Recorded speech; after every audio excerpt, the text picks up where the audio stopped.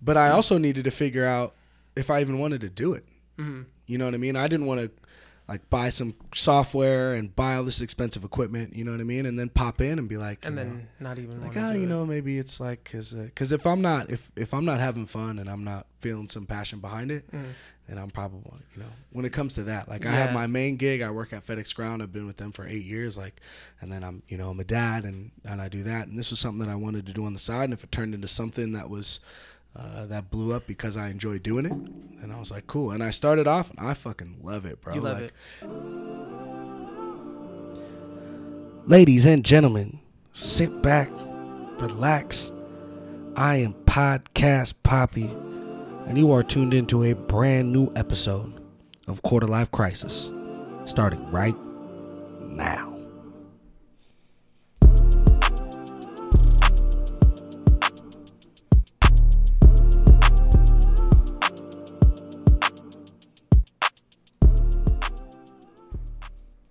Yeah, man. I mean, like, I'm a social butterfly. Like, I love meeting new people. Like our interaction. You know, like just the odds of us ever meeting and talking. Yeah. Slim to none. Yeah. Unless this thing happened, which is pretty cool. Yeah. No, I mean, this is a dope way to build community. Yeah, and, it's badass. And like, you know, get different perspectives on things, and yeah.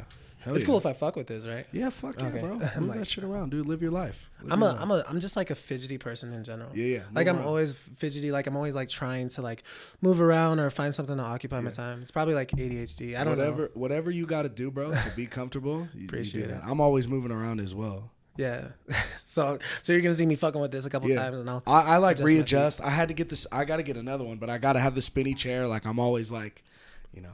I'm always moving around. Yeah, you know, now that you mention it, a spinny chair would be nice. Fucking spinny chair would be great. Yeah, a spinny chair would be nice. I gotta do the investment and get some other stuff. You know. Nah, man. Because I just started the stoop. You gotta do it first though. Yeah. Like you said, you gotta do it first. Like you don't want to go out and get a spinny chair for your guests, and then you might be like, you know what, I fucking hate having guests. Yeah. Now I just have a spinny chair for no reason. I don't have an office, but but it's badass, dude. I'm not gonna lie, I love it. I think I'm gonna. I have no intention of stopping. Not doing it. And like I don't know, like sitting down and having like critical conversations and diving into different people's culture and experience and just listening to their thoughts and their opinions, like that shit is hella fun. Right. You know, I think I agree. I started smoking weed when I was really, really young, and there's been a couple times where didn't we all? Yeah, right. and you smoke and you get into conversations that are like Inception almost. Like I'm talking layers deep. Yeah. And I fucking love those. And then I've always been like I seek out people who you can do that in sobriety. Yeah. Those are so fun. Right. You know what I mean? When you can really like drill it down. You know, it's funny that you say that because I used to have that. I mean, I probably still have certain remnants of that, but when I was in high school, like I used to go to house parties a lot, and that was like a thing that I started getting known for. Like, you know, like we start getting fucked up and people would be like, if you end up talking to Troy, you're gonna be talking to him for like 2 hours or whatever. Yeah. And then people would like talk to me and like in the middle of a house party, and they'd be like, "Wow, you know what? Yeah, wow, yeah, like this is a really good conversation. Like I've never told anybody that before, shit. You know, to the point where like, you know, if I saw people at a house parties, they start drinking, be like, "Hey, stay the fuck away from me." Yeah. I do not, and like, don't do that thing that you do. And I'm like, "What thing?" Yeah, if he's on the back deck, don't go out there, bro. You'll never come back into the party. Yeah, I mean, I don't know. I like talking to people. I think I've always enjoyed talking to people. As I've gotten older, though, like I think maybe when you talk to too many people about too many different things, you realize that you can't have a conversation with everybody about everything because sometimes that'll like bite you in the ass, or sometimes, you know, people take things that you say out of, you know, being genuine and just kind of wanting to expand on perspectives and take it, twist it, and then tell other people about it, and then other people know about a conversation that they weren't even part of. Start to get like educated on knowing your audience. Yeah. When you're speaking. Yeah, reading the room is really important. So being in music, I mean, do you kind of have to, let's hypothetically say you're not a social butterfly, you don't like these interactions and stuff like that. Yeah. Could that turn into a roadblock? I mean, you must be seeing and meeting and, you know what I'm saying? Like networking like crazy. Yeah. I mean, I'd imagine that like once you're bigger, like once you're you know, a superstar or whatever, and you're doing tours and you're hitting radio stations and you're talking to journalists and stuff, sometimes I would imagine that it probably gets a little mundane. Right. And so after a while, your answers or your conversations start to become robotic, like you said, because you're just doing it so often. Yeah. That it's like scripted almost like scripted, but not scripted. It's just like you do it enough times to the point where, like, I'm sure, you know, some people who maybe start off as social butterflies doing music, they start to get to the point where they fucking hate doing interviews, which you hear about all the time. Yeah, you hear about artists in fame that close off. Yeah, big time. Yeah, you hear about that all the time. Snap. Yeah, you know what I mean. They don't. You know, if it's like you know, I've seen Mariah carry it or something like that. You know, and go yeah, a little crazy. Tom yeah, Cruise no, I've seen that happen where it's like, you know, somebody's sick of the same questions or whatever, and they're like, "Do you do your research?" or like, you know, "Do you know anything about me?" But I mean, you know, I would imagine that with music, when you're constantly talking to people, no, I don't. It hasn't happened with me. I mean, I'm still local, so, but there's still that aspect of like having to network with people and talk and try to connect with people. But everybody's different. Yeah. I mean, I think that's the dopest thing about just humans and people in general is like, even if you have the same conversation, it's different. It's different. It's still different. Like, you know, depending on who you talk to, because everybody has a different opinion and perspective. You know, I mean, especially farther down the road as we get in age, because I think I saw that you're 27. I'm 27. 27, yeah. I'm 28. Yeah. Okay. So like as we get farther down in age and older, there's more experiences that mold our perspective. Right. So it's even funner because as we get older, they become much more different. You know, like sure. I feel I could be wrong, but I feel like at a younger age, thoughts are a little more linear. You know, you're going to the same school, elementary, junior high, high school, close quarters. Like, you know, the thought process is a little easier to contain. And then, you know, you're going into college, you're getting in the work world, and as you get older, you're meeting different people who have lived different lives. And yeah. So you're in Reno now. Mm-hmm, yeah. So where are you from originally? I'm from the Bay Area. So, but I mean, I've been in Reno since I was 5. Oh, okay. Yeah, I've been. So you're local blood. I'm from Reno. Yeah, you're local blood. I'm from Reno, but I mean, my whole family still lives in the East Bay. Yeah. I used to, up until I was, you know, a teenager or whatever, I would, every summer, every holiday, I was in the East Bay. You know what I'm saying? So what brought you out to Reno? My mom. We just couldn't stay. We couldn't stay in the Bay Area because of life happens or whatever. And life happens. I had a grandpa who lived out here, and he was like, "All right, come and live with us." And I mean, I was too young to care, you know, I guess. But I mean, as you grow up, especially when I came here to Reno 22 years ago, totally different Reno. So I moved here in 2016 for the first time. Oh shit. Okay, so you're recently. Yeah, and then I moved back to California in 2018. Okay. And then I came back just in December of last year. And just in 2016 totally different Reno is a different, completely different place. Totally different city. It's wild. Yeah. Well, yeah, but I mean, I guess to my point, I guess when you're young and the way Reno was, like when I first came up here, it was like when I would go back to the Bay Area to visit and stuff, and then come back to Reno, I go, oh, it's way cooler. Way cooler over there. Like, I go to the Bay Area and come back, I'm like, why don't we have this over there? Why does this place have nothing? You know, why? How come there's so many pretty trees in California and we get, you know, sagebrush or whatever? Nothing. So when you're young, you know, as young as I was when I came over here, there was like this huge feeling of like, I need to get the fuck out of here. Right. This place sucks or whatever. But you know, you grow, you meet people, you go to school, you form relationships with people, and then those become things that are important. And then even more so, like when you're younger, you don't have a car, you don't have money, you know, so you're subject to what your the people around you and your parents do as far as like recreation or whatever. So if they don't do a whole lot, or you know, they're not into a bunch of stuff, of course you're gonna be like a victim of your environment for sure. Well, I wouldn't say a victim. I wouldn't like to call myself a victim. Or I don't think anybody should call themselves a victim. But like that's actually a good point. You're just like it's just like a circumstance. You know what I'm saying? Like it's like you're a part of that. But even more so, even if your parents are the type of people that do stuff, when you're young, you know what I'm saying, you don't have a car, so you can't experience. So I don't really know what Reno was like before I started like moving like yourself. high school, like in the middle of high school, because then I started, experiencing different shit. Yeah. So, yes, but like once I graduated high school and I was able to do all those things independently, then you start to see, when you're driving places, going, meeting people who aren't just at your high school, you start to kind of catch a vibe. But also right when I got out of high school is when Reno started booming differently. I like I said, I'm recent, so I've really only lived here a total of like maybe like almost 3 years now. But I love Reno. Oh, I grew to love it pretty quick, but I was also out here after the boom. Yeah. But so you start to move independently. You start to fill your database of your own experiences. Right. Reno doesn't really seem like, I could be wrong, correct me if I'm wrong, but like a hub for music. So how did this come about? It doesn't seem like a hub. Yeah, I don't know. It's not a hub, but it's not really a hub for anything, and that's just a small is, I don't know if that's the word, but that's just a small city thing, you know.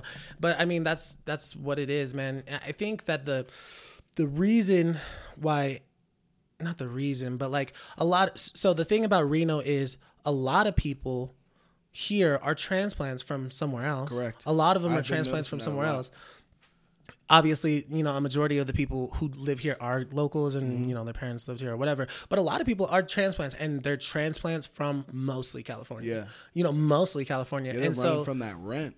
Right, running. Yeah. California's constantly running from rent. Rent and taxes. Yeah. Well, so I guess that's part of it. I think that the reason why there's so many people in Reno, let's just say from the 2000s, on, that have wanted to create a music scene here are people who did live in California or were old enough to experience what it's like to be a neighbor of California and seeing all the innovation musically and all the artists and stuff that have come from California, namely Northern California, but California in general, and not necessarily having an identity ourselves, when it first started. Wanting to start something. Because West Coast is notorious for popping up completely new identities. I mean, such unique artists have come out of there. I think it's just always been hard for Reno because, like you said, it's not a hub for music, right. And so, and there's nobody known that well, like worldwide. I'm sure there are some people who are really I think the only person I know of is Mike Stud. Do you know who that is? Mike Stud? I think that's his name. Mike Stud. He's a white boy. Yeah, but Mike Stud is not from Reno. He's not from here? Mike Stud is not from Reno, no. Oh, I thought he was from Reno. No, I think that maybe he had some close ties with some of the fraternities here or something. That's what it was. So when I moved here in 2016... You must have saw Mike Stud at the... Well, ironically, I moved into this complex, and I moved in with like 3 random UNR students. I got promoted from FedEx, and I just moved out here. And these guys were all about Mike Stud, and I think that's what it was. They were in a fraternity, and I think Mike Stud might have had a close tie with that fraternity. Yeah, I think that's what it was. I think I remember hearing something like that, because he did a show here one time that was thrown by a fraternity. Right. And the fraternity threw it, and they got him on because they had a relationship. Yeah, he was super well known. Yeah, so if you minus Mike Stud, you don't know anybody. Yeah, but there really. there are people here that have popped like in their own way for sure. But I think that the reason why there's been this, I don't want to call it a renaissance, but like this huge. Sure, let's call it a renaissance. Like huge renaissance of people doing music here is because there's so many people who have always wanted to create something here and have tried to create something here, because even though it is cool to be somewhere else where music is a possible thing, like LA or San Francisco, New York, Atlanta, like a big market. Yeah. I mean, it is pretty it is something to think about if you can think, okay, can I take a place that has no name to take it and give it a name? It's interesting, because there's so many there's so many hotels here. It's obviously not Vegas, but there's tons of shows. There's a lot of attractions. There's always something going on. Like, there's festivals, and there's just a lot, street vibrations and hot August nights, and there are things. So that you're saying like it should be an attraction? I would think. I mean, I would think there's just so much going on. I think the reason is the fact that it's the type of market that doesn't. There's not a huge return on investment, because like it's a lot of money to book an artist. So if an artist comes out here, they're getting booked by a promoter, and the promoter has to pay so much money. Right. And depending on who that artist is, because of just the way Reno is set up, like the demographic here, it could be a hit or miss. Like, you know, that person might not make money if they come here. Sense. So Reno, a lot of the time, is like a place where big artists come if they're already close, like on like GSR. You'll see people that are just coming through. Right. Yeah. They're coming through, but they're on their way somewhere else. And so I think that's been part of it. But in terms of like just, you know, people popping from here, there's no names. So there's no reference point. There's no labels out here. There's no huge managers or publishers out here. So like in order to catch the eye of, and that's the thing with music is like, if you want to get big in music, you have to catch the eye or ear of somebody who can do something for you. And unfortunately, there's nobody here in Reno that would happen by accident. The likeliness of you, of you being in the presence of someone's eyes or ears, like you said, is much smaller.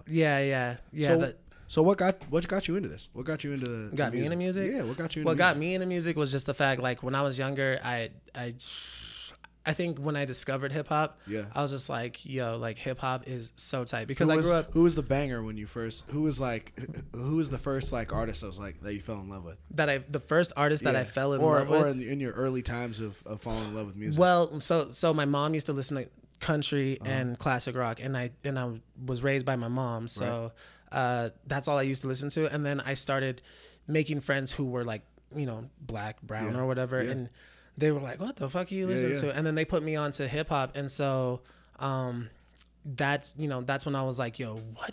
This shit is crazy! Like this is so cool. Why has nobody ever shown this to me?" And I think the song that made me go, "Oh, like hip hop's here to stay. Like I need to not get into this, but like I wanted to immerse myself in it." Was "Break Your Neck" by Busta Rhymes. Dude, yes. Yeah. That was the song. That was the song. That was the song that I heard when I went, This is just better than anything that I've heard. It was so cool. That thing's like an anthem, right? When you turn it on. Yeah. I love that song. I love that song. And so, you know, then once I started like immersing myself in it by constantly listening to it and like trying to learn all the new, you know, people that I had missed out on or whatever, after doing that, then I was like, okay, like, am I like I was always pretty good with words when like as a kid, like great with spelling, great with reading, and you know, so with those things, like you have the ability to do play on words, like be clever or whatever. And so just by myself, I used to realize like I was pretty clever with words, even, you know, as a like kid. You said, just holding those long conversations, just being able to keep that wind. And then I had older cousins and friends who used to freestyle, and they used to freestyle, and I used to listen to them, and they always used to like diss me and stuff, like, cause I was the younger kid, and so they would diss me or whatever, and so I used to just give it a try, like give it a try, and then they'd always be like, oh, this shit's whack, like you're whack, whatever. You kind of got like 8 Mile almost. Yeah, and then but like I was just a kid, but and they were to me, I was like, man, these guys are so fucking cool. Yeah. Like, look at what they can do. But like once I like started practicing and like I was always getting dissed and stuff, I kind of took a look at them and I was like, you know, they're not that good. I bet you if I was their age, if I kept on doing it, you know, doing the math in my head, if I do it like for 3 years, but I do it every single day and I do it for 30 minutes a day, then you know, I was like, I bet you by the time I'm their age, I would be way doper than them. Yeah. And so that was one of my motivations, because like watching older people freestyle, for me, I was like, wow, that's cool. You guys are doing a thing that I think is cool. I wonder if I can do it. And then I just kind of just kept on trying to do it. I wasn't going to bring this up till later, but you brought up freestyling. Yeah. So you have your Reno rap battle in 2011. Oh, you saw my battles. Of course I did. What'd you do? You went on YouTube? I went on YouTube and I was just, I was scoping out, I was creeping, you know? Yeah.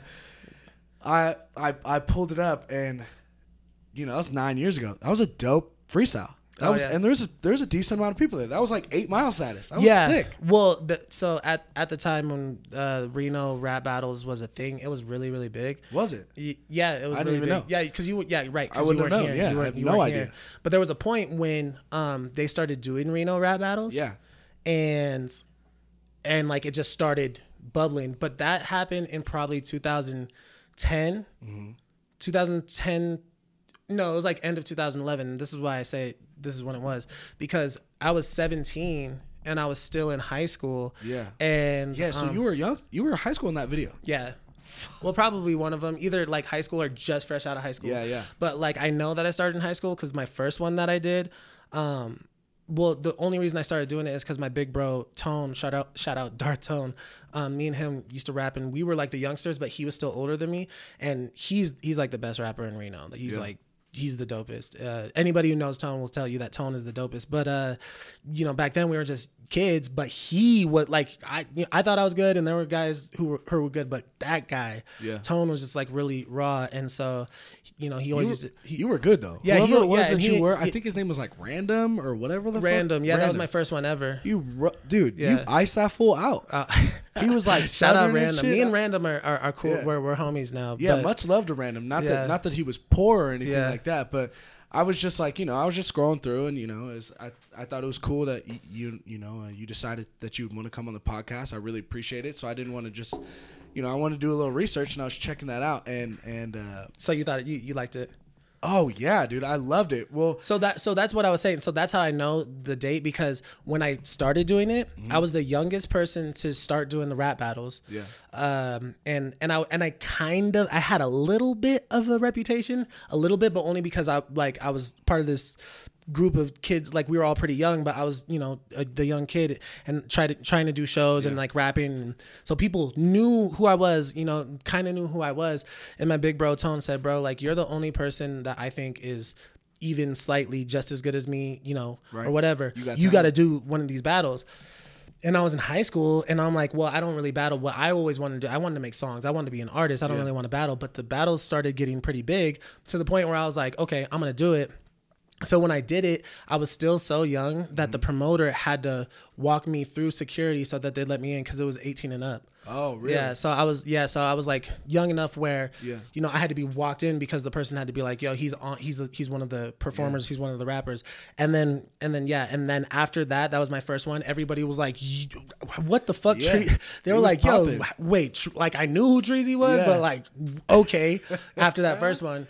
And then, so how like freestyle is it really? So I've never been to a battle. So that not freestyle. Not freestyle. That one is not completely off top. Like, did you know who you were going against? There are definitely guys who did freestyle.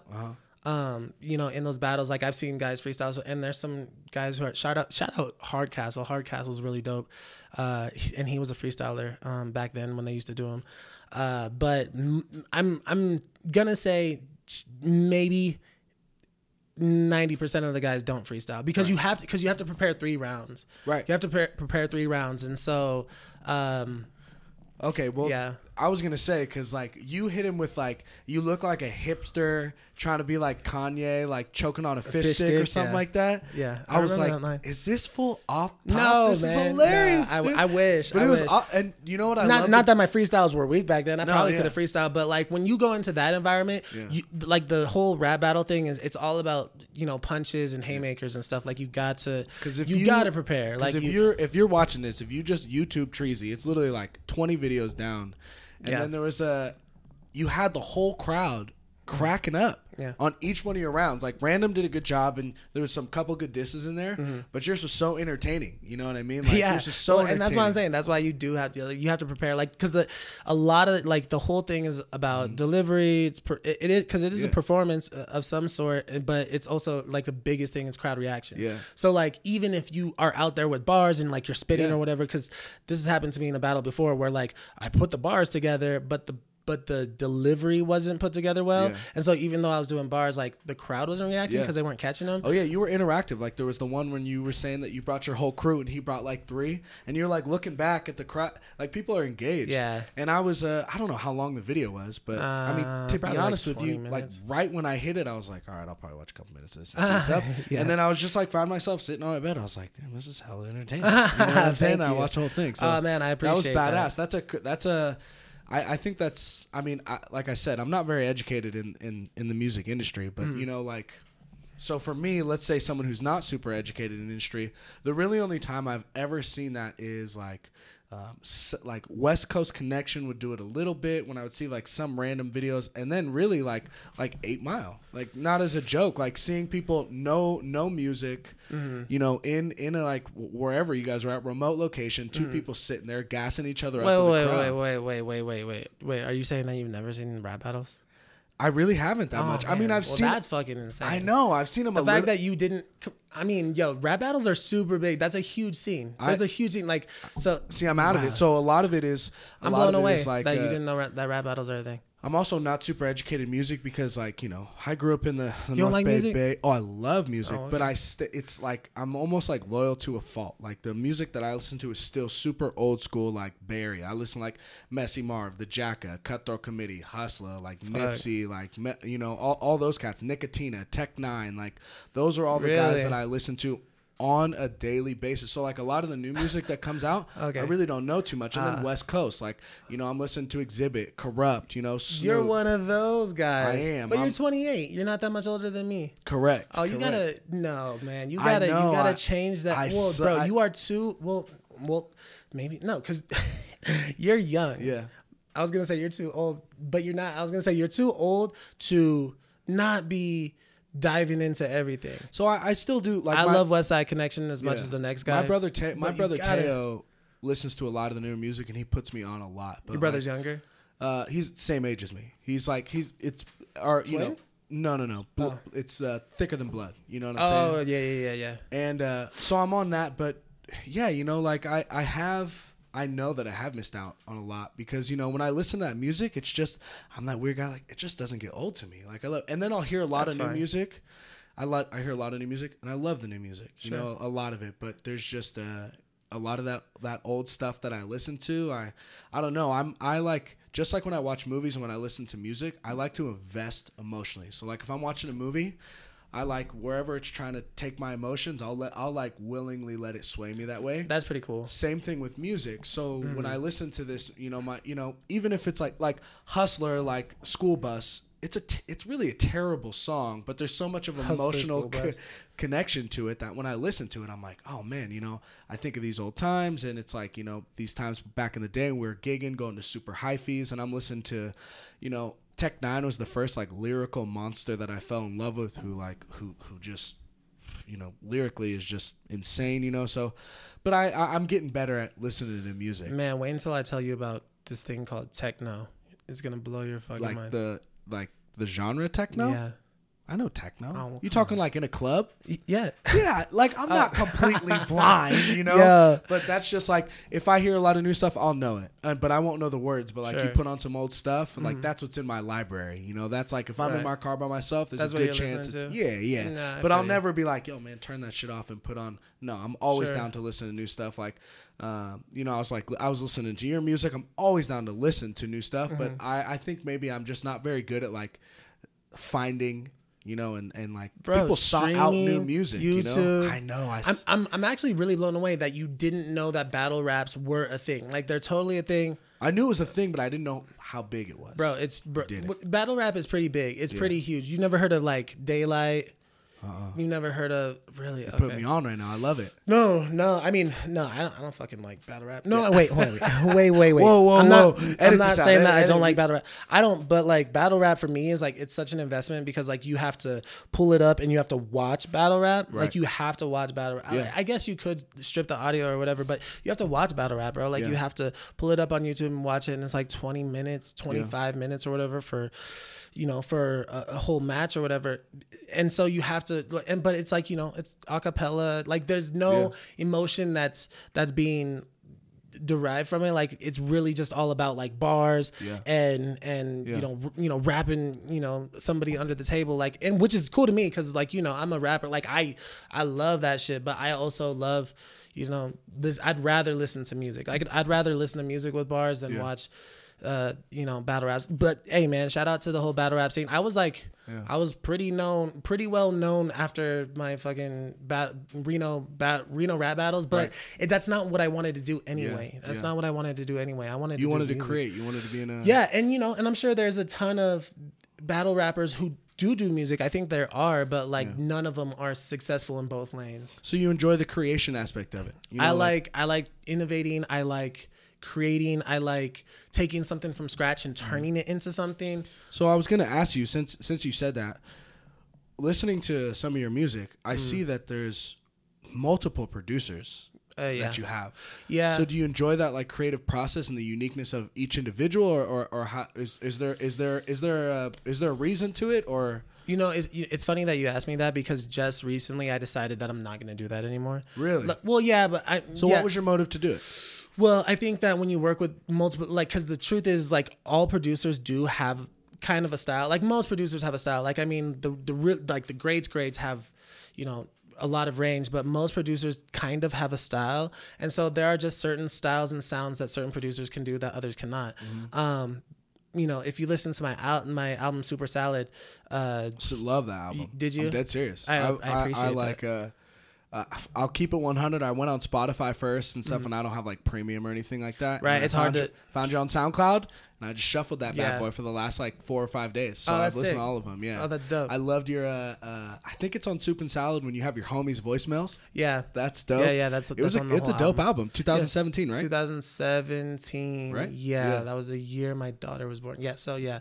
I appreciate that. I love that when I put that together. Like, it's on all platforms too. Yeah, it's on Apple Music. If you just kind of scope it, SoundCloud, pop that thing in there, Treazy, like, yeah, man, and shuffle it, because it's like, you know, I have. You can shuffle it. You can go on YouTube and the album's on there too. I think. Yeah. I have a 25-minute commute to work, which isn't very long, but I get like three good ones in there. So I've listened to the whole thing like 1.5 times through, and it's dope. There's a couple bangers on there. I appreciate that. I'm not gonna lie. I appreciate that. Yeah. Well, so when I did that, you know, at that time, what was happening was all the beats on there are from local producers. Okay. So like I was writing songs and doing songs at the time of like putting this album together. But anytime I was able to snag a beat from a local producer or somebody who I actually knew, I took that, and then I wanted that to be on the album, because like it was very important to me that like if I took them from producers who are,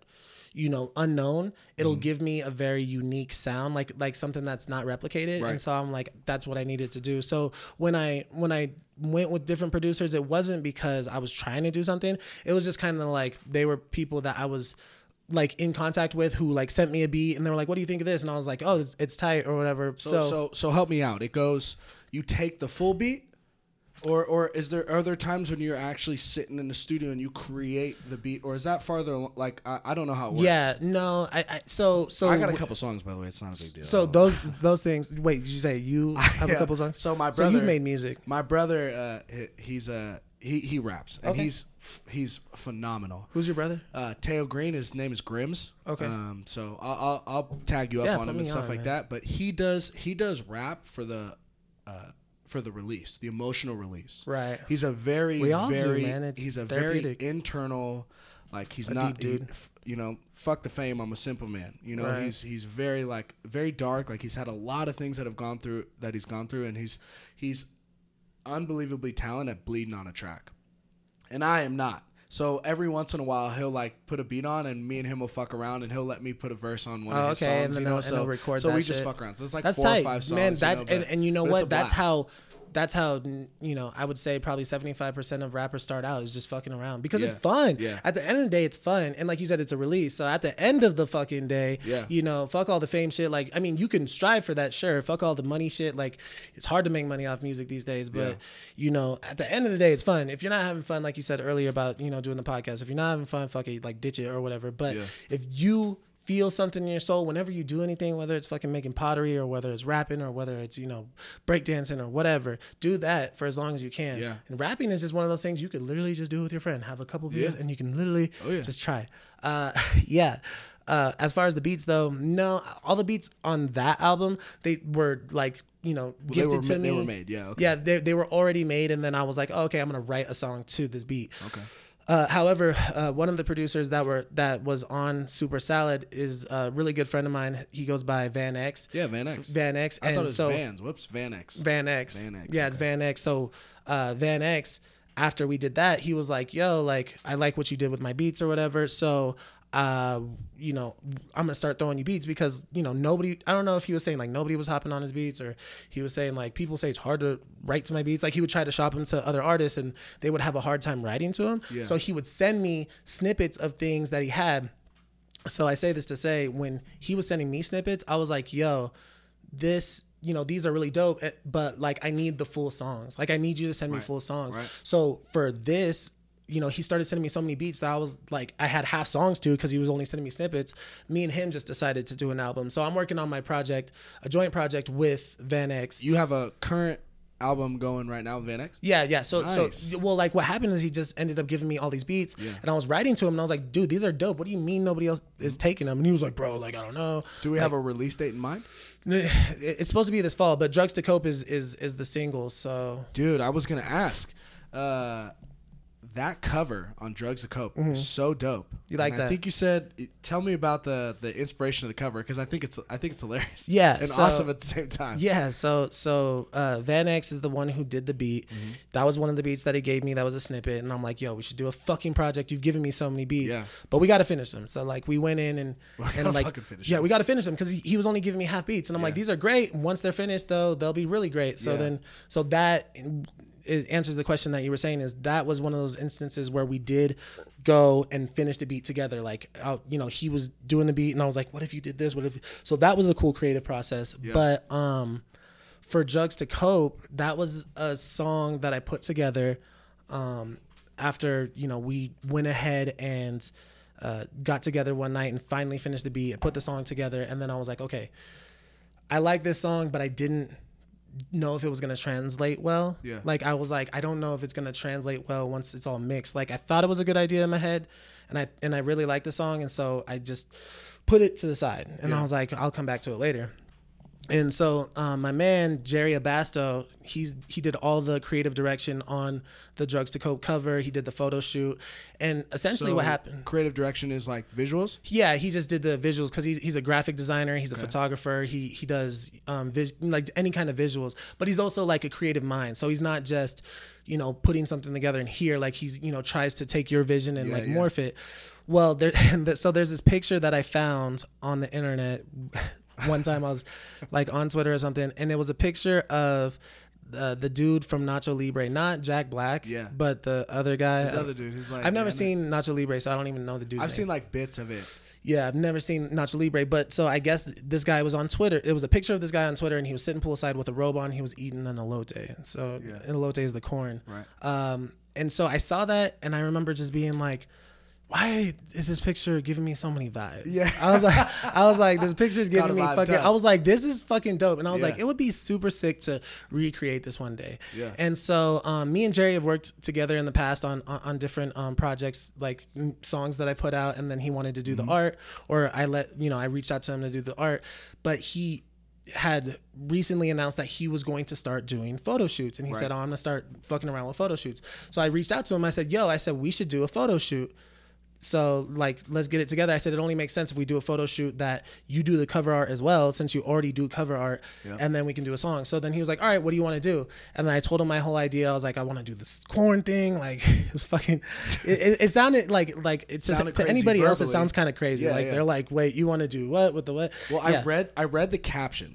Yeah. And then I looked at the picture. I was like, if you read that to me, I'd be like, what? Right. Let me get whatever you just had, because it's some good shit. Yeah. This sounds crazy. Yeah. I mean, but that's always just been my style. I've always wanted to do something out of the box, kind of like symbolic. I like doing shit like that. So I told him, I was like, yo, Jerry, I want to do I want to be poolside with a robe on, eating a corn. And he was like, fucking let's do it. Mm-hmm. Do you know somebody with a pool? And I was like, yep, I know somebody with a pool. So got my dude with the pool. But at this time, he was like, all right, so what are we doing? Like, what song are we doing this for? And I was like, fuck, I don't know. Yeah. I was like, fuck, I don't know. Like, at that point, and I was like trying to figure out, I was like, what song? How did it land on? Yeah. I was like, what song do I have that sounds like what this is about to look like? And I was just like going through all my unreleased shit, because I have a bunch of half done stuff, and then I have like stuff that's fully done that is just sitting, I'm waiting to release or whatever. Yeah. And I'm like, what sounds like this is going to look? And Drugs to Cope, I just found it. And then it was like 89% done. So I just got with my engineer, Smoke Screezy, shout out Smoke. And then City from Citywide Music Group, shout out City. They helped me mix it. Yeah. So they engineered the whole thing, and then it just sounded so dope. I was like, this is going to be the song that I'm going to do that photo shoot for. Yeah. And I was like, why does it, like, I was like, damn, like after we engineered it and shit, it sounded really good. And then we went and did the photo shoot, and I had like 2 robes because I couldn't decide on the color. I had a change of clothes for afterwards. I had a straw hat. I had the corn. Yeah. I went and got a case of beer. I got champagne, and I was like, Jerry, what the fuck are we about to do? Yeah. And he was like, bro, he laid it out for me. He said, this is what we're going to do.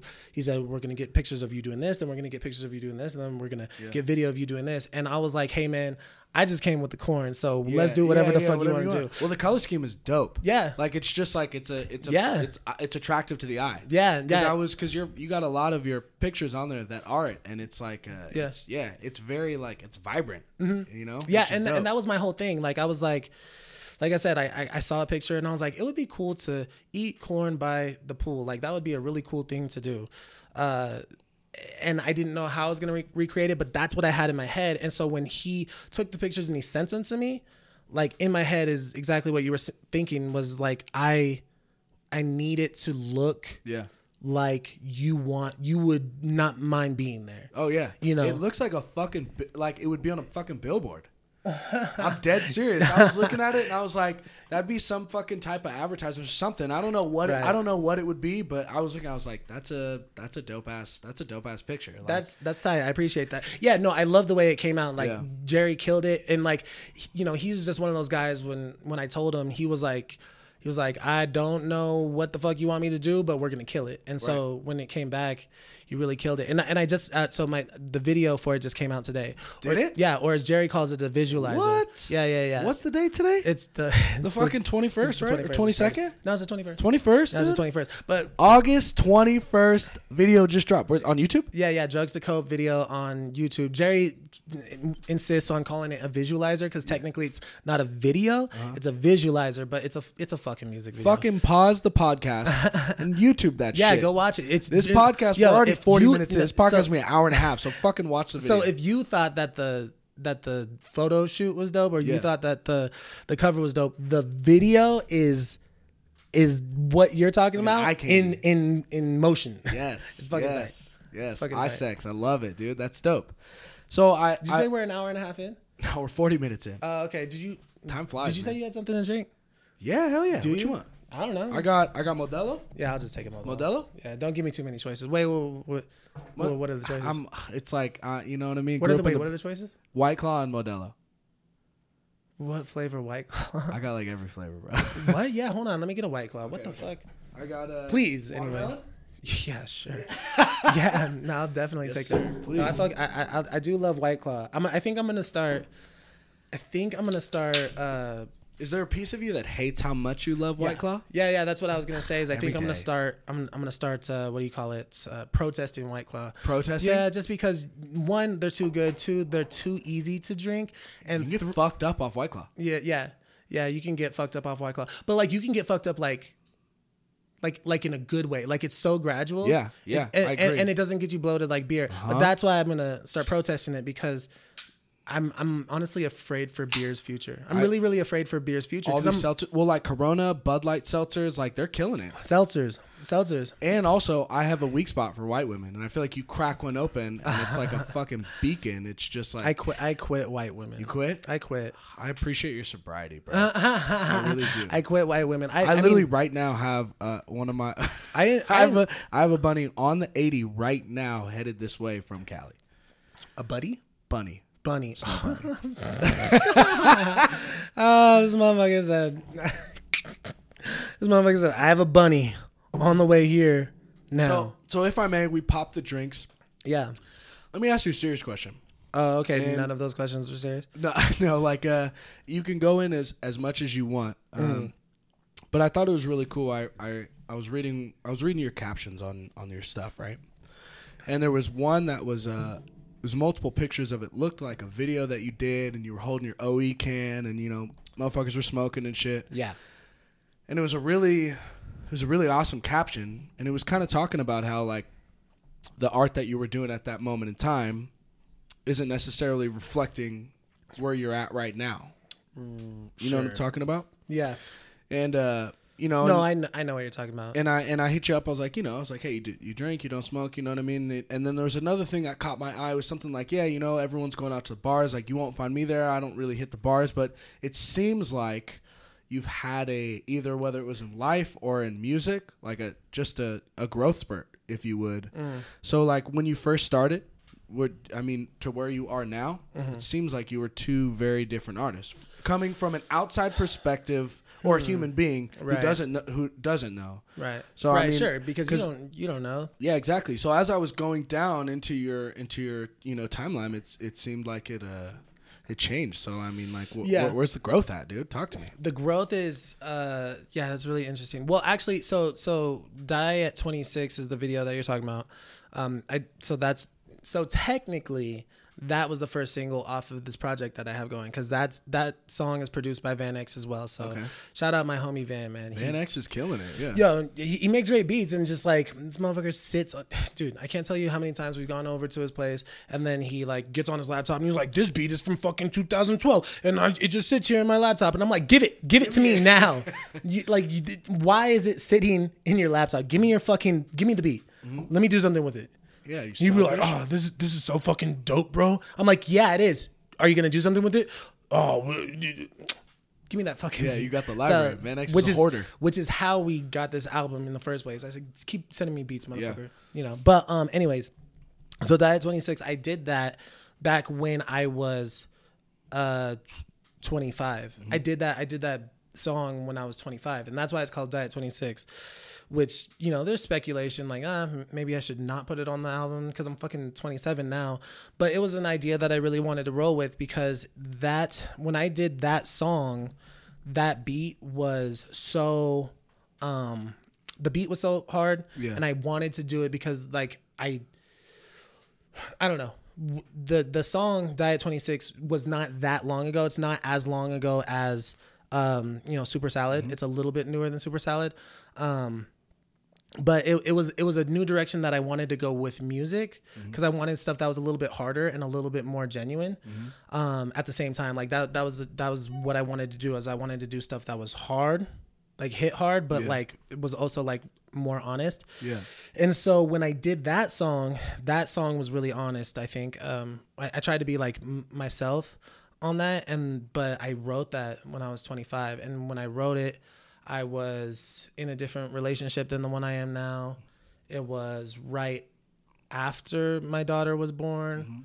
And my daughter was my first kid. And I think that, I don't know. So just between then and now I have a son. Right. But when my daughter was born, that changed my life a lot. It almost seemed like it was live fast. And then it seemed like again, very superficial. So correct me if I'm wrong. It seemed like it was live fast, and then there was that point where it was live long instead. Oh, that's a really interesting. That's a really interesting diagnosis of that. You know, it could be that. I think really what it was I was making music, and then I liked the whole live fast thing, and then I had my daughter. And then I started taking things more serious. Yeah. The relationship I was in, we were like, building a home or whatever. And so I was on like, gotta be on your shit mode. Like you gotta be on your shit. So dad mode almost. Yeah, no, definitely dad mode. We'll do it to you. Dad mode. And, I had gotten a really good job. It was, I was in a good situation. And so my headspace was like totally like you said, I guess like live long. Yeah. But it was more so like live intentionally, and so that I think that changed a little bit, but then I continued to make music when I was in that relationship, and then that relationship ended, and then my perspective changed again, right? Because that was like a part of my life, and so my perspective changed again while I was making music still, because then I started to look at life a little. I don't know. One bad thing about the seltzers right there. Yeah. The bubbles will get you. Yeah, the burp. Not as bad as beer burps though. Beer burps are like Beer burps are like you're like bloated. So it's kind of like I was making music, and I was making music from the perspective of just me. Yeah. And then I had my daughter, and then I was making music from the perspective of like making music with more of a purpose and being more honest. Yeah, fuck these White Claws. With more of a purpose. And then after I went through my relationship and I was still making music, then I started making music more like for fun. Right. More for fun. Like, not that I wasn't making them for fun before, but I wanted it to be more for, like, to be more creative. Did it almost seem like, you said more for fun, did it almost seem like you said you're in a good headspace, got a good job, you got your kid, kids? Right. You have, like, there's, I don't know. I mean, I think that I went through a period where I wanted everything to be, like more serious. Yeah. And I was trying to be more serious. And then I got to another point. I don't know. A lot happens in 2 years, man. Yeah. Actually. It's also wild. Like, I feel like when I had my kid, you have the leniency to make things more fun because it's like, I have my kid. Like, I have my son. You know what I mean? Like, like, hypothetically, like, if you were to take this podcast from me, I'm okay. Yeah. I got my boy. You know what I mean? I think that I've never really like dissected my own like growth through the music, and there's definitely been growth there. I think I just went through a lot of, so like from Super Salad till now, I've gone through a lot of stuff. Yeah. Mentally and emotionally. So I've gone through a lot of stuff, and mental and emotional is all that it takes to make music, because it's all about, your emotion, and it's all about like how can you put stuff together. So I guess like where I'm at now is now I make stuff where it's like from a fuck it standpoint. Right. Like I'm making stuff from I'm gonna do this way, and we'll just see what happens. Yeah. Whoever the following needs to be the following, so be it. Yeah. That's very like who is that chick? She's super famous, I guess. I've never really heard any of her music, but she has like green hair. I think her name is like Billie Eilish. Billie Eilish. Billie Eilish. Man, you need to listen to more music. Dude. Well, I've seen some. I'm not a big Billie Eilish fan, but that's what her name is. You should know her name. But I am a big fan of the way that she speaks about her craft and herself. She's really like, this is what I like to do, and I'm gonna put it out. And if you like it, fucking cool. And if you don't, like, you know what I mean? Like, when I'm making it, I'm thinking about, kind of like you said, this is the way that I'm going to do it. Mm-hmm. And then when it's put out there, she's like, I don't give a fuck about how it's received. Yeah. Which is pretty cool. Yeah. I like that attitude. Yeah. I like that attitude. I think it's safer because I feel like God, it could be so much fucking pressure. Yeah. That's exactly what it is. Because you know what? At the end of the day, you don't know how good your art is until you put it out there. Like art is a personal thing. Art is a thing that draws a lot of emotion, and a lot of the times art really expresses the artist. Mm-hmm. But at the end of the day, your art's really not art until somebody gets a chance to look at it. I was gonna say, and also like the fact that a beautiful piece of art is a piece of shit to somebody else, and you kind of have to accept that sometimes. Right. There are some people who hear and see things that are like, this is magnificent. But that's what makes the art art. Art wouldn't be art if everybody loved it, and that's why. Well, I mean, this is probably a reach connection, but that's why like pop music, it's pop music because it's popular music. Everybody loves it. And that's why most pop music, even though it is art for sure. Mm-hmm. There's an art form to it or whatever. But pop music isn't looked at the same way, art that's, a little bit, what's the word? Like if it's underground, or if something's more it's more unique, like Tech Nine. Sure. Tech Nine is a very unique human being. Like I was thinking more like Tech Nine is a good example, but I was thinking more like, if I don't have an example. Tyler the Creator.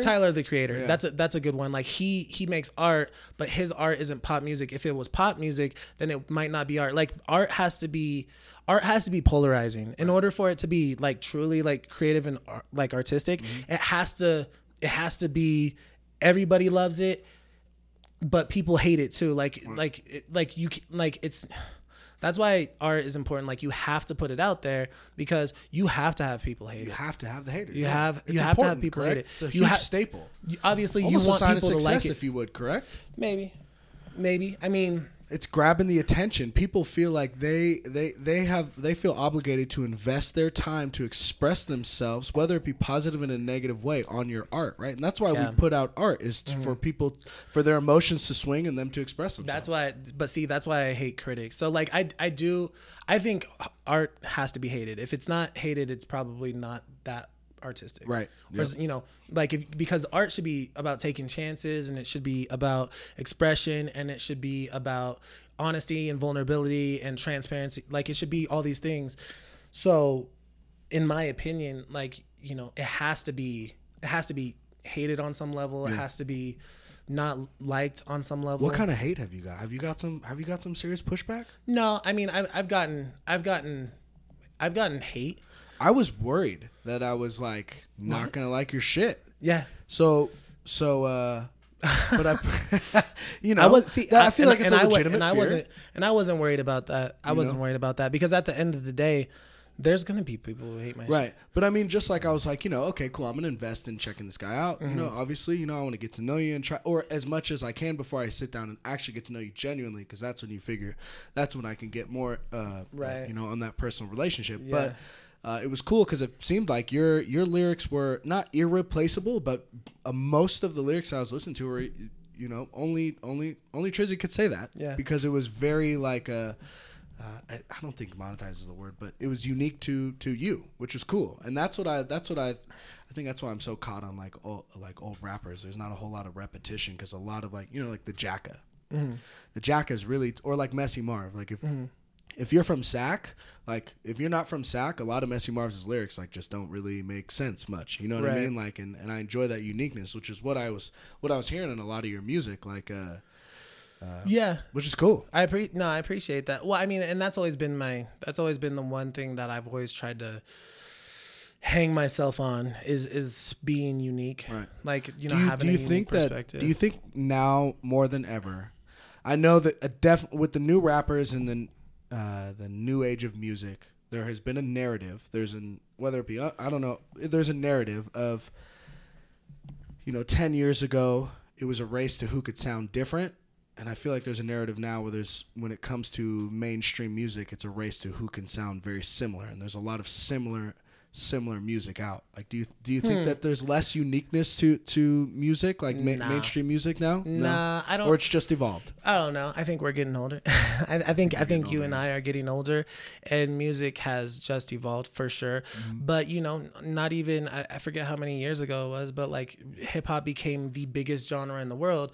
You know, what sales wise, like, you know, analytically speaking, hip hop became one of the biggest genres in the world. And so like when that happens, naturally you like all other genres have to take elements of what's working. Yeah. Like they have to take elements of what's working, and they have to you know, try and cross over or whatever. And so same thing with people who are, you know, in your genre as well, is, you know, everybody wants to do things that are unique and things that only they sound like. But at the end of the day, like if you're an artist and you're making music, at the end of the day, you do want to be successful. So at some point there's got to be a little bit of sacrifice because there's a formula. At the end of the day, there's a formula. Do you think it has to do with I'm sorry, but that formula, like it doesn't mean everybody has to sound the same, but it does mean that there is something that works. If there's something that works, you know, as an artist, why would you not? It's like you can it's fucking like hate the Migos all you want, but the Migos got something going on. If you play basketball, right, and you like, you know, you like shooting mid range or whatever, or you like shooting the 3-ball or whatever. Let's say mid range because 3-ball's hard. 15-footer, hit the elbow, I'm down. Right. So if you are working on your jump shot, and then, you know, your coach comes over and says, well, this is what your jump shot should look like or whatever. You know, if you want that to go in, you're going to make adjustments. Correct. You know, I understand, like, maybe you want to have your own style as a player, but if you want to sink a shot, like, you have to do your jump shot the same way. Yeah, not everybody's doing fucking granny shots from the free throw line. Right. Who's that fucking cat? Do you know who I'm talking about? No. There's an NBA player who used to shoot granny underhand shots. And not everybody's doing shots, making shots from the logo either. Yeah, fuck it. Damian Lillard, Steph Curry. Steph, yeah. But my point remains, when there's a formula or there's a proven method for something to work a certain way, you like that should be something that you strive for. Like I understand not wanting to conform, and I understand like, you know, at the risk of sounding monotonous or like a copycat or whatever, like obviously if you're an artist, you're going to try and figure out a way to put your own twist on it. But like if there's a formula and you want to be successful, right? You know, then you got to try it. Like, don't tell me you want to be one of the biggest artists in the world, but then tell me like you want to sound just like Atmosphere. Yeah. Like Atmosphere knew he wasn't going to be the biggest superstar. I fucking love Atmosphere. Right. And I'm a Slug fan too. Yeah. Whatever. But you're right. He's not hitting mainstream. Yeah, but he knew that at some point or whatever, and I'm sure at some point he realized that, you know, it's either try that or, you know, stay where you are. Yeah. So, in which, you know, and now Atmosphere is one of the biggest in his own lane, and it's literally it's almost on par with being a big superstar because you did it in the underground or whatever. He has such a consistent, loyal following. Yeah, good, like, and good for Atmosphere. Yeah. Good for Tech Nine. Yeah. You know what I'm saying? But at the same time, at some point, if you want to be the biggest superstar, don't tell me you want to be the biggest superstar and want to sound like Atmosphere. If you want to be the biggest superstar, then you know what you have to sound like. I know that makes certain people feel like, you know, they're not real, genuine, or they're not genuine, or you know, like you lose some credibility. First of all, if you're a local artist or an underground artist and you want to be the biggest in the world, first of all, you don't have any fucking credibility. Right. You have to bite. You know, bite a little bit, a little bit.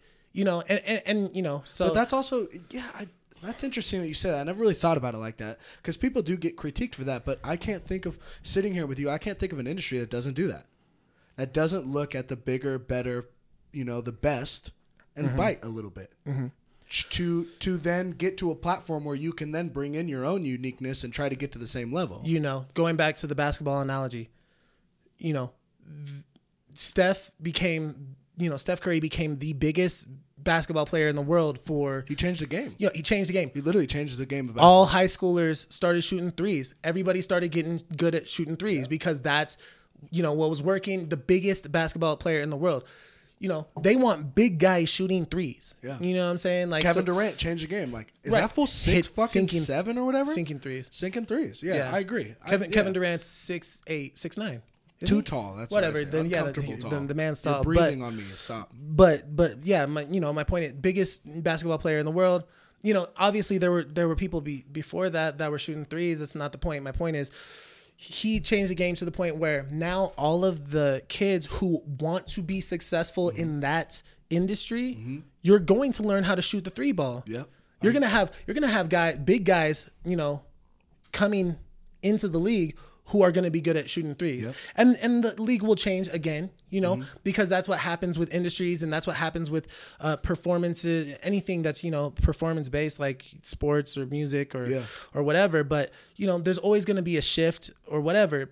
So, you know, like you said, there are no industries where they don't want you, like where there isn't a formula, where they kind of want you to fit a mold. Do you think that they get criticism for that? Because just lately in the past, like, you know, 10, 15 years with technology, the accessibility to see others' art. Yeah. Because I remember when I was growing up, like, we go to sideshows, we go to super high fees, like, there was nothing. Yeah. Like, there was nothing like the Bay. Yeah. Or also, like, if you go to the first couple albums that Lil Boosie put out down south, like, there is, you know, Lil Boosie and Waka and Jeezy and all those cats, like, they were quite unique. See, that's how I know that you're from around the Bay Area, because you like Lil Boosie, which is a very weird phenomenon. I just love Boosie. I know it's a really weird thing. Dude. When I was younger, because I have cousins who lived in West Oakland, East Oakland, and I would go out there because, like, you know, the Bay, the hyphy movement and everything. The Bay it was huge. You shut down the fucking Bay Bridge for a second. I used to go out there and visit my cousins and be like, yo, like, I'm really into, like, Mr. Fab, and they'd be like, we're listening to Wayne and Boosie. Like, that was, I remember that being so big in Oakland. Yeah. Wayne and Boosie. And I'm like, how are you a big Boosie fan? Lil Boosie. But I'm saying, how are you a big Lil Boosie fan? Yeah. But you're not a big Mr. Fat. No, like, nah, we know who the nigga is. But, Yeah. you know, and I always thought that was so weird. I was like, how does Lil Boosie have so much support in the Bay? I think it's because Boosie was so lit. Like, in the South, like, the South was its own unique aspect of hyphy. They were their music and their beats were so popping. Like, that makes sense. It was party. Yeah. You know, it was turn up. It was backyard barbecue, fucking turn the fuck up, you know, like. It's funny that you say that. I was I went to a Childish Gambino concert in Oakland. Yeah. And I remember one of the things he said, people ask me why I love Oakland so much. He said, it's just like Atlanta, except you guys have better weed. Yeah. And I remember being like, that is fucking funny. Because there is a weird connection between people in the Bay Area, namely San Francisco and Oakland, and then the South. Yeah, I think there's also, a weird connection there. I think also because, like, you know, obviously, like you said, there's the connection to all the music and everyone. There's some similarities, but when the hyphy movement was going on, you know, like what broke it out was when "Tell Me When to Go" hit the charts and it started to branch out all over America. Mm-hmm. But the South has now it's much more consistent, but the South is very, very, very unique style. Like, you could hear it.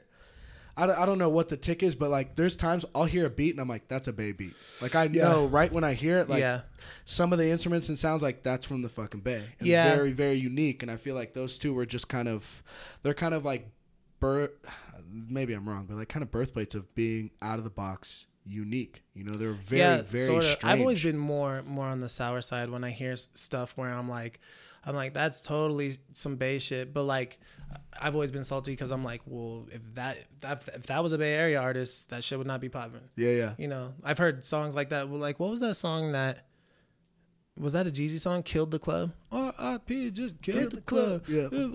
Was that Boosie? Or was that Boosie? Jeezy? That was Jeezy? Yeah, that was Jeezy. That was a Jeezy song. Not Jock, not Young Jock. No, it was Jeezy. Yeah. R.I.P. just killed the club. That's got to be Jeezy. Yeah, that was a Jeezy song. But I remember when that came out, I was like, that's. I was like, are you kidding me? That's a Bay Area song. That's a hyphy song. You know what I'm saying? Well, but if a Bay Area artist would have done that, it would not. You know what else the connection is to? Oh, I'm so happy I just remembered this. Okay, so what? The producer, who you remember So Icy? So I say all these girls excited. Oh, you know they like it. Okay, so that is a Bay Area beat, and a producer flew down to the South, made that beat same day, and flew down to the South and put that on with Young Jeezy. Right? Is it Young Jeezy? Yeah, I think so. Yeah. And I remember watching Vlad. You watch Vlad TV ever? I haven't watched Vlad TV in a minute, but I have. Yeah. By the way, R.I.P. Killed the Club is Young Jeezy and 2 Chainz. 2 Chainz. That's what. But yeah, I remember watching this thing on Vlad, and he was talking about how that was kind of like not the only, but a bridge. You gotta get that? No.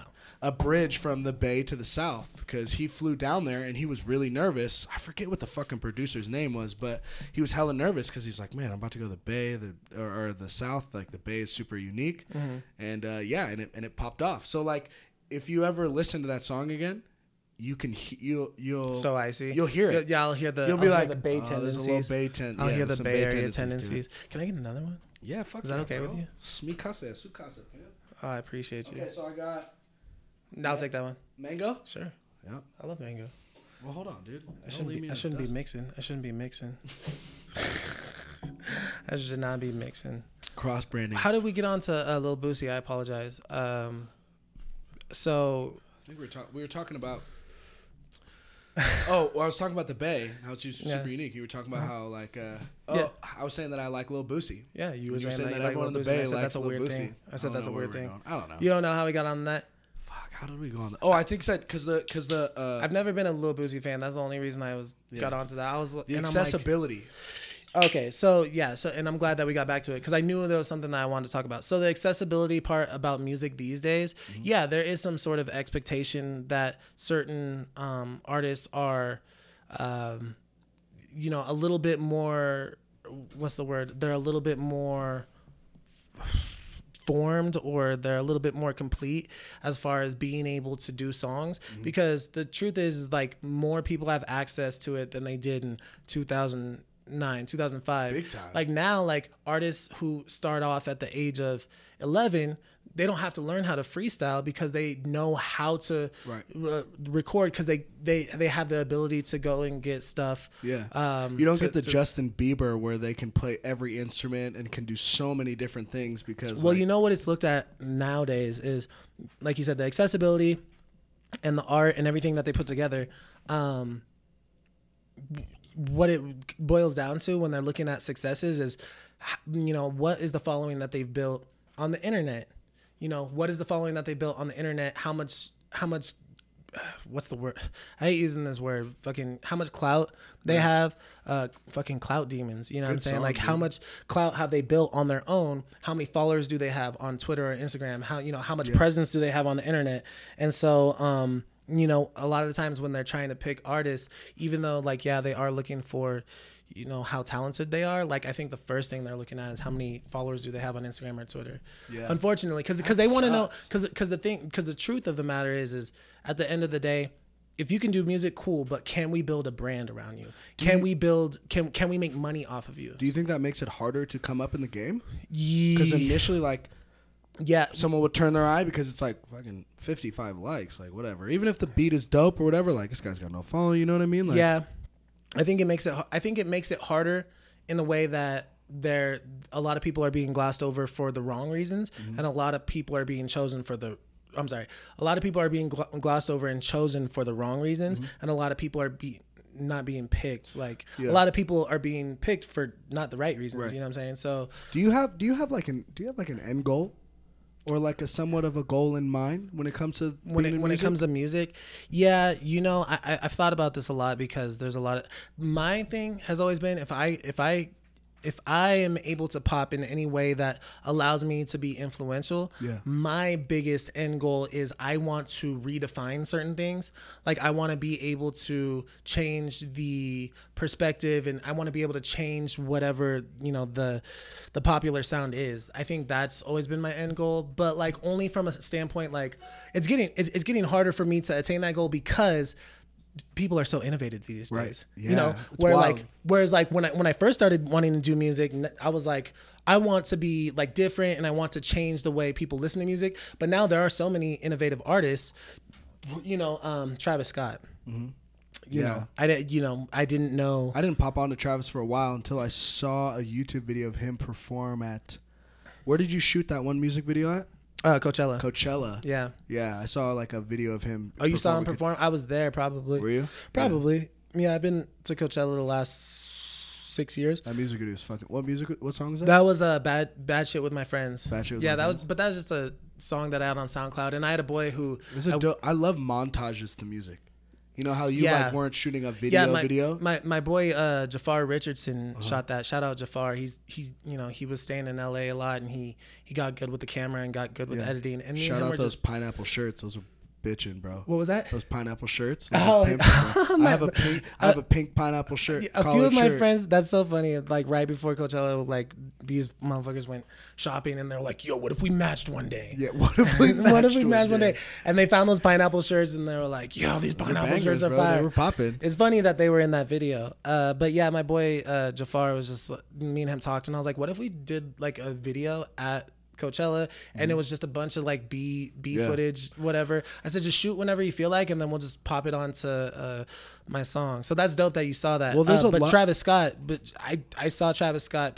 It might have been that year or the year before, but I remember being there and being like I didn't want to be there, and I did want to be there all at the same time because the crowd was so fucking nuts for Travis. Yeah. And his music is such high energy, and I started getting onto Travis when I was like young. Like when he first started popping, like I got onto him because I was always digging for music, always on the blogs and stuff, and so I got onto Travis like before he like really really popped. Yeah. And so I was like a day one fan, if you will. But since his music has progressed and it's gotten to a certain point, being at that show, it was a bunch of kids who are just a lot younger, and it was really really intense because there was a lot of mosh pits, and he was like, "I want to see fucking 2 mosh pits," and he'd be like, "I only see 3 mosh pits. I want to see another motherfuckers." And I'm sitting here like, we should leave. Yeah, we should leave because I don't want to be here. And then at the same time, while it was happening, and I was like, man, I can't stop this watching. Is so fucking cool. Yeah. It was so cool. But anyways, my point being, yeah, I like Travis. You should stop listening to Andre Nicotina for a little bit and listen to Travis Scott. Okay, take it easy, Hey man, okay. But you know, I do think that you're right. I think I miss out on some, like, I'm not completely. Travis changed the game. You know what else? You know what else is something that is different about me than a lot of other people? Like, you'll put a song on, and there's a lot of times I will have no idea who the artist is, but I'll know every word of the song. Yeah, that happens. But that's just with music. That's you know? That's just with music, man. That is how music works. I mean, the biggest.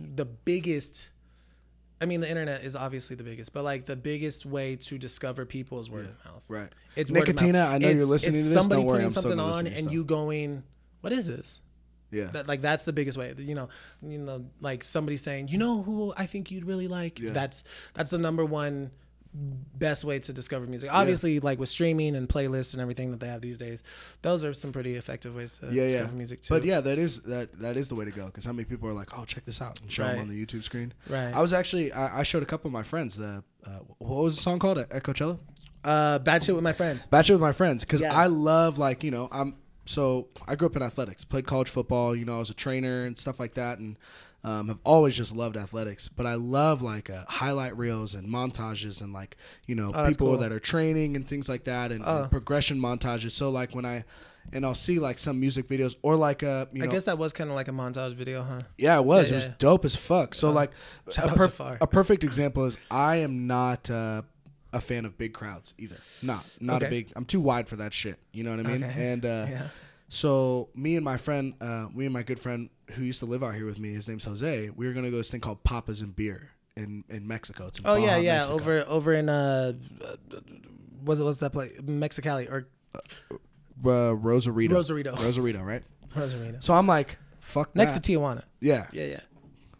Tijuana. Whoa, blast, right? But so I'm like, nah, dude, it looks like, you know, it just looks crazy. And he sends me this video of Papas and Beer. Mm-hmm. And it's this montage, and it's this dope-ass song, and it goes from the day into the night.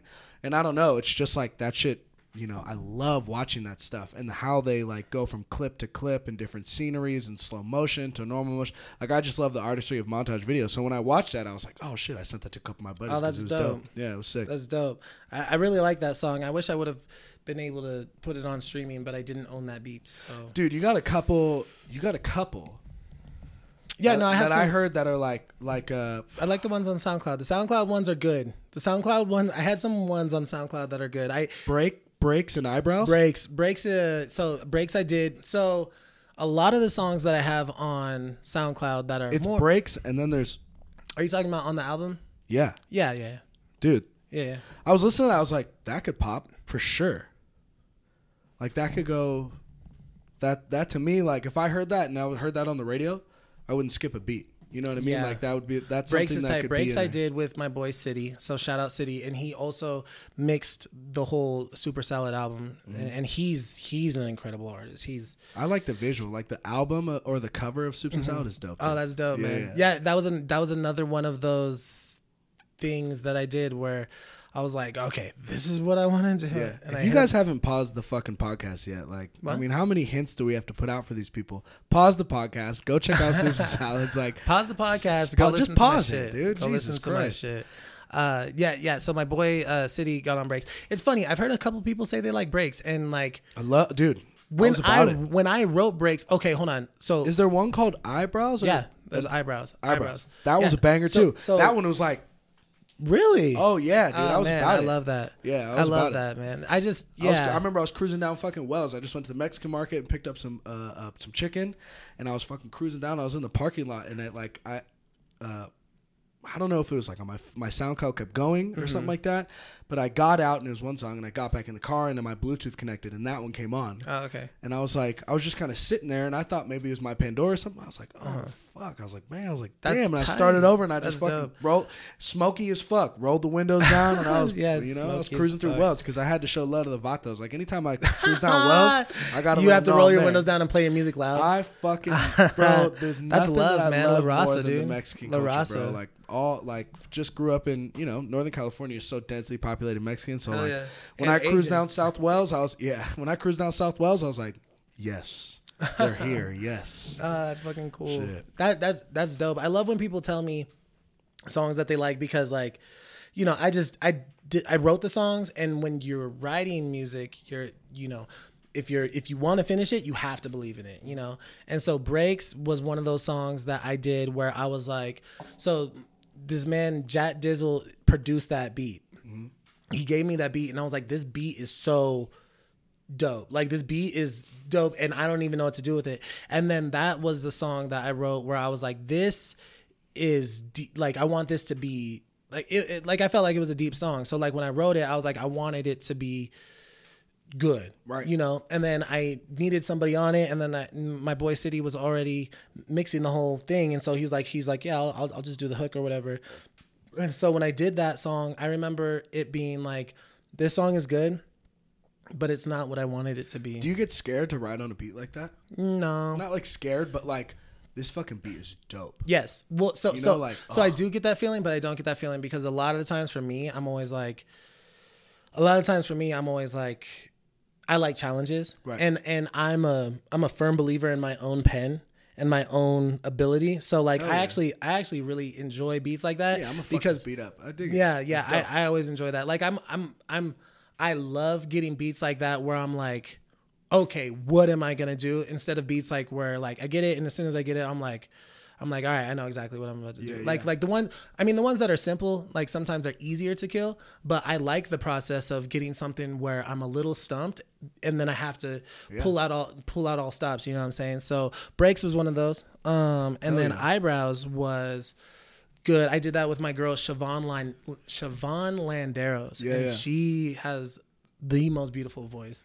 And that was a song I wrote way before I got to meet Siobhan. Yeah. And I wrote it, and I always was like, she fucking killed it. She killed it, right? Killed it. Yeah, she killed it. She's amazing. She has the most beautiful voice. Yeah, like, she has the most beautiful voice. Is she local? She's from Reno, or Sparks rather, but she lives in New Zealand now. So okay. Yeah. All right, good for her. Yeah, no, good for her. She fucking loves it. She's so happy out there. Every time she comes back to the US, she's depressed. If you ever go visit, let me know. My bucket list is to go watch the All Blacks in a rugby game. Oh, okay. Oh God. Okay. I fucking love rugby. Dude. Really? Oh my God, are you kidding me, dude? I don't know. I wonder how rugby. I'm sure they're probably not doing rugby this year, right? No. Actually, I don't know, because New Zealand probably doesn't have that many high cases of coronavirus. Not that I know of, but yeah, I can't believe they're doing football. I mean, I love football, and I can't believe they're doing. Fucking love football too, but yeah, I'm like, man, I can't believe kids are going back to school. But whatever. Siobhan killed. she killed that song. But I wrote that song, and I remember writing that song and being like so like, fuck, I killed this, and then being like, is this corny? Yeah. Because I was like, it was a banger. I was like, is this song kind of corny? I was like, it's kind of like, you know, I was kind of on the nose, like, you know, whatever it was about, you know, girls and their insecurities and putting on makeup. And that's why I called it Eyebrows. When I wrote that song, there was a huge wave of everybody was changing. Like, you needed to thicker eyebrows now. Right. You know, when I wrote that, that's what it was about. It's like, you need thicker eyebrows now. It used to be like, beep. Yeah. It used to be like this, and it used to be like, but it's like thicker eyebrows. So then I wrote Eyebrows about that, and then I had my girl do it, and that song is great. And I love when people tell me that, because that one took a lot of thought and you know, perspective to do. So I had a question about another song. I don't know when it was made, but did you make God Is a Black Woman before everything that's going on right now? Yeah, I did. What do you mean? Well, I listened. Coronavirus? Or what do you mean? Like, I listened to God Is a Black Woman. Yeah. And I was listening to the lyrics, and I was like, you know, with everything that's going on with the BLM movement and all this stuff, you know, like, I don't know. I mean, I didn't write that. I mean, I might have. I mean, I don't know. I don't. The movement that is Black Lives Matter is a recent movement, but like it's a recent movement if you're not black. That's what I guess that's what I'm saying. It's a recent movement in terms of the label that they put on it, but I mean, at the end of the day, you know, activism for equal rights or civil rights, or, you know, wanting, you know, cops to stop killing black people, at the end of the day, like, that's been going on forever. We've been fighting, you know, systemic racism forever, whether it's on the news or not, or there's a body cam or not, or whatever. You know, that's been happening. So, I mean, did I write that because of it? No. I mean, did I probably write that because within the last, you know, decade or whatever, things have gotten worse or whatever. Yeah, I think maybe. I mean, I just love the song. I love the lyrics of it, and I think what there is the BLM movement, which I love. I love the movement. I love the awareness that it's bringing. Mm-hmm. I love that people are. I don't love that people are stuck indoors, but I do love that people's time is being consolidated, and now their eyes and their attention is focused, and people are seeing through a different lens more aggressively than before, which I think is why this, we've had yes, George Floyd pushed it over the edge, but George Floyd is one of many, many, many, many, many that have already happened. Mm-hmm. What I was hearing in the lyrics was just, I don't know, I like that when you bring the realism that for, yourself and myself, day to day, like the small interactions on the little things that happen to you on a daily basis that are very, very taxing and very easy to notice for someone like ourselves. Mm-hmm. And the other, I was, my son's mother, her name is Leah, and, she's from Truckee, and she's a wonderful person, but sure, when it comes to diversity, very sheltered, if you would, right? Yeah. And, we would walk into restaurants all the time. I have a good job, and we'd go eat at nice places all the time. I love to eat good food and try new foods, and I would always make the joke, we'd walk into a restaurant, and I'd be like, a lot of black people in here. And, she would why do you always make that joke? But it's almost bring, this realization of the daily taxation where it's it is very noticeable to us. You walk into a room, and nobody looks like you. You know what I mean? Mm-hmm. Or when there's lack of diversity or different things like that. Or if you're in a category of somewhere that the diversity is extremely low or the odds of you getting somewhere are extremely low. But it's the daily adversities that I think are very, very taxing. No, small interactions. They are. So for me, I'm biracial. Is that the term? You're biracial. Yeah, I'm mixed. Yeah. So I'm half black and I'm half white. So I was raised by my mom, and my mom's white. Same. My mom's white. Look at us. You say same? Same, yeah. Oh, okay. My no dad's shit. black. My mom's white. I didn't Italian, know. Irish. I thought you were. It's the hair, bro. You know what it is you call yourself Podcast Poppy, and then you were talking about the Hispanic being in Wells and shit. But you know what? Well, I used to run with Nortes all the time, hang out with the Vatos and stuff like that. I was actually raised with a lot, some of my best friends are Mexican. So honestly, but Petaluma, there's no black people, but there's brown people, right? And I'm brown, right? And it was just dope. I could run with the Vatos, so right? It was lit. Sure, and that's kind of how it is in Reno too. Yeah. Not a ton of black people, a lot of Mexicans. Yeah, very little. A lot of Hispanic people. Yeah, very little black people, and that's how it was for me growing up. But to kind of piggyback on what you're saying, the fact that I am biracial and I was raised by my mom. Mm-hmm. My dad is in my life. I want to make that clear. Me and my dad are cool. That's my man's. But being raised by my mom, there was always kind of this understanding of she was white and I was white and mm-hmm. I was a white person. But there were just certain things that about me that were not white, certain things that applied to me or did not apply to me or whatever. And I think that it gave me such a unique perspective on cultural diversity, but also racism, because I kind of get racism in another light that some people don't. And I say that to say, at the risk of sounding unwoke, I've gone through a lot of stuff in my life where somebody says, "So this is racist," or that's racist, and me coming from a standpoint where I'm white and my mom's white, and I've seen racism that was not it's not inherent. Some people, I think that some people they don't know. They're ignorant. And I don't, and ignorant is always used as a derogatory term, but ignorant in the sense of they just don't know. So people are just not inherently racist. Yeah. They were just racist based on just your trend in the numbers, your experiences, the lack of knowledge, I mean, so for me, I've always viewed racism very it's very thin veil, because for me, I come from a standpoint of being white, right? So I was raised by a white woman, and so a lot of mannerisms and shit that I've got to experience is from the perspective of a white kid. Mm-hmm. And so I do get it when certain people say if you're oh, that's racist, and the other person's oh, I wasn't trying to be racist or whatever, and you're and the other person's no, it's racist anyway. I come from the standpoint where I'm I get that they weren't trying to be racist. Right. You know, there's a different tone. There's people who do it maliciously. It's so hard. There's people who do not. It's so hard. Like I get. You know, I'm saying I'm. You know, I've been in situations where I've seen somebody be blatantly racist, and there's monsters out there. You know, blatantly racist, and they didn't even know, because that's just you know what they learned or where they're from, and I've seen, you know, but I guess what I'm saying is, like, I've had my fair share of white friends too, especially with growing up, and so for me, like, I've always just come from the perspective of, you know, I'm black, and so even though I identify as a black person, like, at the end of the day, like, even though from the outside looking in, I'm not black to people. I'm sorry. I'm not white to people. Correct. But I'm a white man too. Yeah. So you're just as white as you are black, if you would. I am.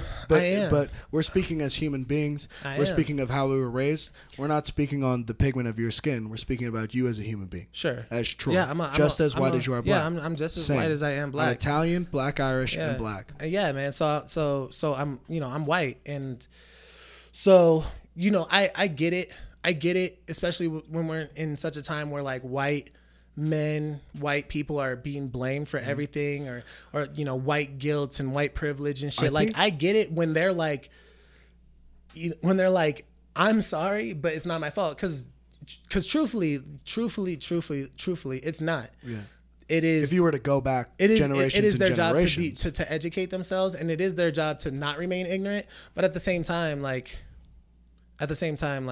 I mean, I don't know. I guess, like, my perspective has come from such a unique place that sometimes I have a very, very hard time with picking sides. Right. And I don't think you, what I see is a huge problem with what's going on right. You want another one? Are you good? I'll take one more, but I probably actually got to start getting soon. Okay, cool. But I will take another one. Yeah. If you're okay with that. Yeah, of course, bro. What I see is that's a huge mistake with what's going on here is the pressure to have to pick a side. It creates this massive divide. That just happened very recently too, I think. I agree. So, kind of piggybacking off what you did. You know, my dad, we had our ins and outs. My dad is a fucking amazing human being. He's one of my best friends right now. Word. But my mother primarily raised me and my sister. Okay. Now, when I was very young, my dad was there. You know, we had some this, that, or the other. But, you know, being in a interracial family, I think why I've taken a back seat to being an advocate with the movement that's going on right now, and not when I say taking a back seat, like not like posting or anything like that. Like I work in my own ecosystem, but I think it's wrong, and I will never be okay with making these things black and white. Like, not black and white in race. Like, you're either one or the other. You're like racist or not. Yeah. Like you said, the broad blaming of it, because I just can't do it, because the things that my mother did and the things that people in my life that were black and white, you know, like, there's so many good human beings out there who see others as human beings. Right. And when we make this a very general fight where there's only two sides, I think it's fucking wrong. Yeah. You know what I mean? Like, you can't, like, everything is situational. Like you said, like, some people will say something due to just ignorance. Like, it's not my buddy Nate Paul, who's one of my best friends. It's not my buddy Nate Paul's fault that his parents are successful. They're white. They grew up in a white neighborhood. They did them things for themselves. They tried to better their life for their kid. Sure. And in doing that, sheltered him from some other cultures that are not as fortunate. So when he does speak and he does act and he does make a move that we're not used to, and he just does it purely out of ignorance, it's not okay to label that person as a racist and throw him in the pot. It applies to black people too. Correct. If you're black and you get successful and and you have the means to, you're moving out of that black neighborhood. Right. I mean, more and more, I feel like people try to be conscious of that and try not to, because they want more inclusion. But no, look, I mean, I get it, but at the end of the day, like, if you're black and you're successful, if you're black and you go to a school that didn't have a lot of opportunities or whatever, and you grow up and you make money, you don't want your son going to that school. Correct. You're going to make sure that your son goes to the school that, you know, like, I get inclusion, but, you know, people need to stop acting, like you said, like it's so and so's fault because they grew up a certain way. It's building a bad narrative, and it's turning people to hate what they want.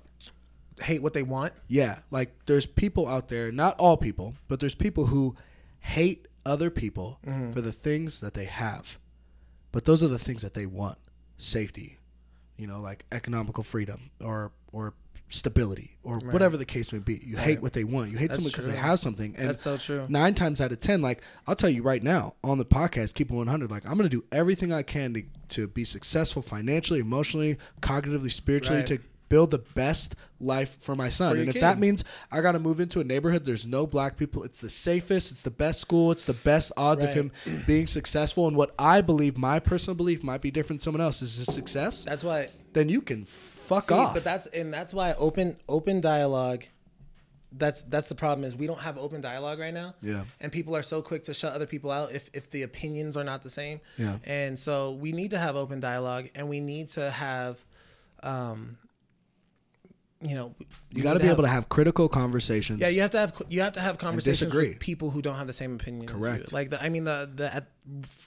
these days, like people are so enclosed in their own echo chambers. Yeah. Like they don't even want to hear the opinion of another person. Correct. But honestly, that's how we grow. Correct. That's how we grow. That is how we grow. And at the end of the day, I think it comes down to education. And and if somebody has a different opinion than you, and they're white, or maybe it's they come from a life where they don't understand, then patience and understanding is mandatory. Patience and understanding, and it's okay to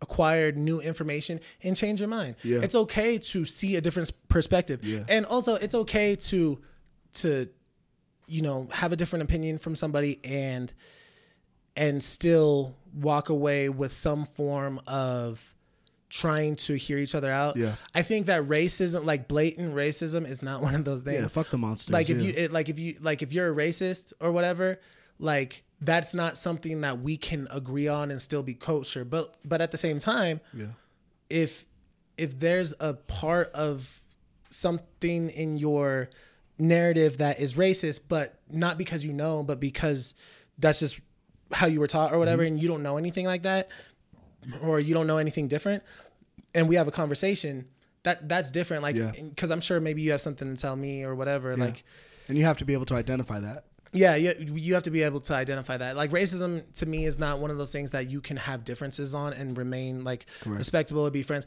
But like, there's so many people who don't fucking know. Yeah. There's so many people who don't know what's racist. Agreed. You know what I'm saying? And there's a lot of people who don't realize that their racism is racism. Right. But I do love the awareness that'll decrease that a lot. I do like the awareness too. I just hope that it's awareness that comes with education. Correct. Because I think awareness, like if you're just being compliant in order to avoid social, like if you're just being compliant and saying that you're an ally or saying that you're aware without actually being aware because you want to avoid tough conversations. You're just aware that now there is a side that you can now pick. You're aware that this is a bad thing. Like that's why I didn't like the black squares. Yeah. Like when everything was going on a couple months ago, my with Instagram the Black feed Lives is Matter boring as fuck. Protest. Too. I was like, I said the black squares because it was always people who weren't saying anything. Yeah. People weren't saying anything, weren't talking about anything, and they posted a black square. Yeah. Nah. No. But that's what I'm saying. Like, awareness is cool, but awareness without education is dangerous. Fear. It's fear. It's fear, yeah. Fear is dangerous. I feel like we could fucking rabbit hole down this thing forever, but first and foremost, man, like this is the first time we've met in person, so I really want to say, nice meeting you, I really want to say we're fucking, plenty of time in, super easy to rap with you, man, and I really appreciate you coming. Yeah. And I hope that I had a lot of fun, man. Yeah, I like kicking it. I appreciate that, and I hope that you guys have fucking paused this goddamn podcast and checked out some of his music because it truly is. I'm not just blowing smoke. Like, it truly is some good music that a lot of people would like. This podcast is about to be over right after this. Please. Yeah, go to it. I'm everywhere. I'm on Spotify, he's Apple on Music, YouTube. I just dropped a video for my single. Look out for him. I'm gonna post. I'll tag him, but check it out because new art is new art. So I appreciate you coming on, and then Thanks, man. We'll get out of here, but also we got to stay linked, man. We got kids about the same age. We're living the dad life, bro. How old is your son? 2.5. Oh, my daughter's 2.5. Beautiful. What are you doing this weekend? I got my kids camping, so I got a bunny on the way. I'm Elmer Fudd this weekend, so. Oh, okay. Yeah. Well, I have my kid, so no bunnies for me. Yeah, correct. That's what I'm saying. But one of these weekends, seriously, we'll link. And yeah, I got a killer pool next here. Weekend, I think I'm gonna take my daughter to Wild Island. If the smoke clears up, I'll probably take my daughter to Wild Island. And if you want something more low key, you got the pool here. I take my kid on the ice. No shit. Like that. Oh yeah, got the pool Don't here. say that to me. I'll hit you up. For real, we link up. I got my daughter's homies who come all the time. She's just as wild as a boy. We'll make it happen, dude. I love it, and we'll have maybe we'll pop on here and talk about the dad life. You know. Yeah. But again, I appreciate you, Treazy. It's mandatory to know. Honestly, at this point, who cares how you say my name? Just go listen to my fucking Go listen to his fucking music. All right? Go listen to my music, man. It's your boy, Podcast Poppy, signing off. Appreciate you. Tune in next time.